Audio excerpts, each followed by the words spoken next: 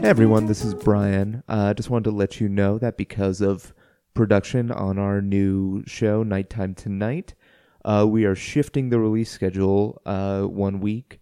So the next new episode won't be out until next Saturday, but check that out when it comes out.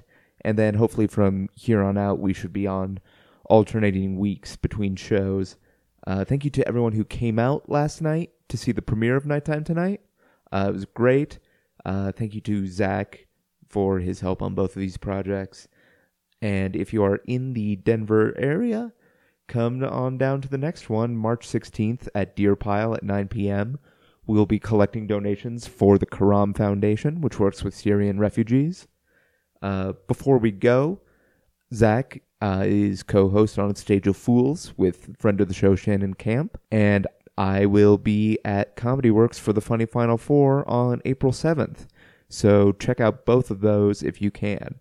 Thanks, and have a good time.